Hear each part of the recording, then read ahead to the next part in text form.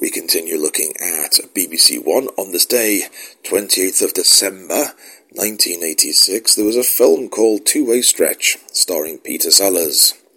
A gang of crooks plans a daring diamond robbery for which they have the alibi. They are in jail, but the master plan is threatened by the sudden arrival of a new chief warden.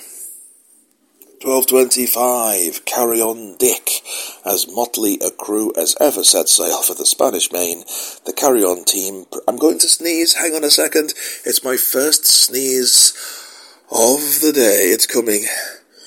It's nearly there. Oh, it's gone. Oh, that doesn't normally happen. No, oh, hang on. It's coming. It's still there. No, it's gone. My sneeze has gone. Remarkable. Anyway, so there was that.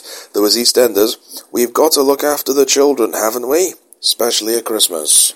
And at 3:30, the Great Safari Bird Rally. 7 teams from around the world compete in a non-stop bird spotting marathon in Kenya. There are 1,000 kinds of colourful bird in East Africa, but how many can be found by the champion spotters in just 48 hours? Bilodi is one of them. They battle it out with the help of aircraft and the lakes, mountains, savannah and seashore of Kenya to break the world bird-watching record. The aim, to raise money for a hospital in Nairobi for handicapped children. See, I told you, when you start reading all these old television guides, you find programs you think, ooh, I wouldn't mind watching that. 4 o'clock, Ala Jones and Friends, the 15-year-old Anglesey treble, sings some of his favourite songs in a concert given to a packed St David's Hall in Cardiff. And on this day on BBC Two, 10 a.m, The Water Babies, the enchanting feature film for all the family, adapted from Charles Kingsley's classic story.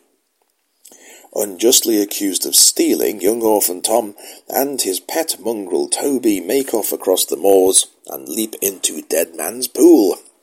Drawn into an animated underwater world, they are befriended by a lobster, a lonely seahorse, and a swashbuckling swordfish, who help them find the mysterious water babies, holders of the secret of getting back up there.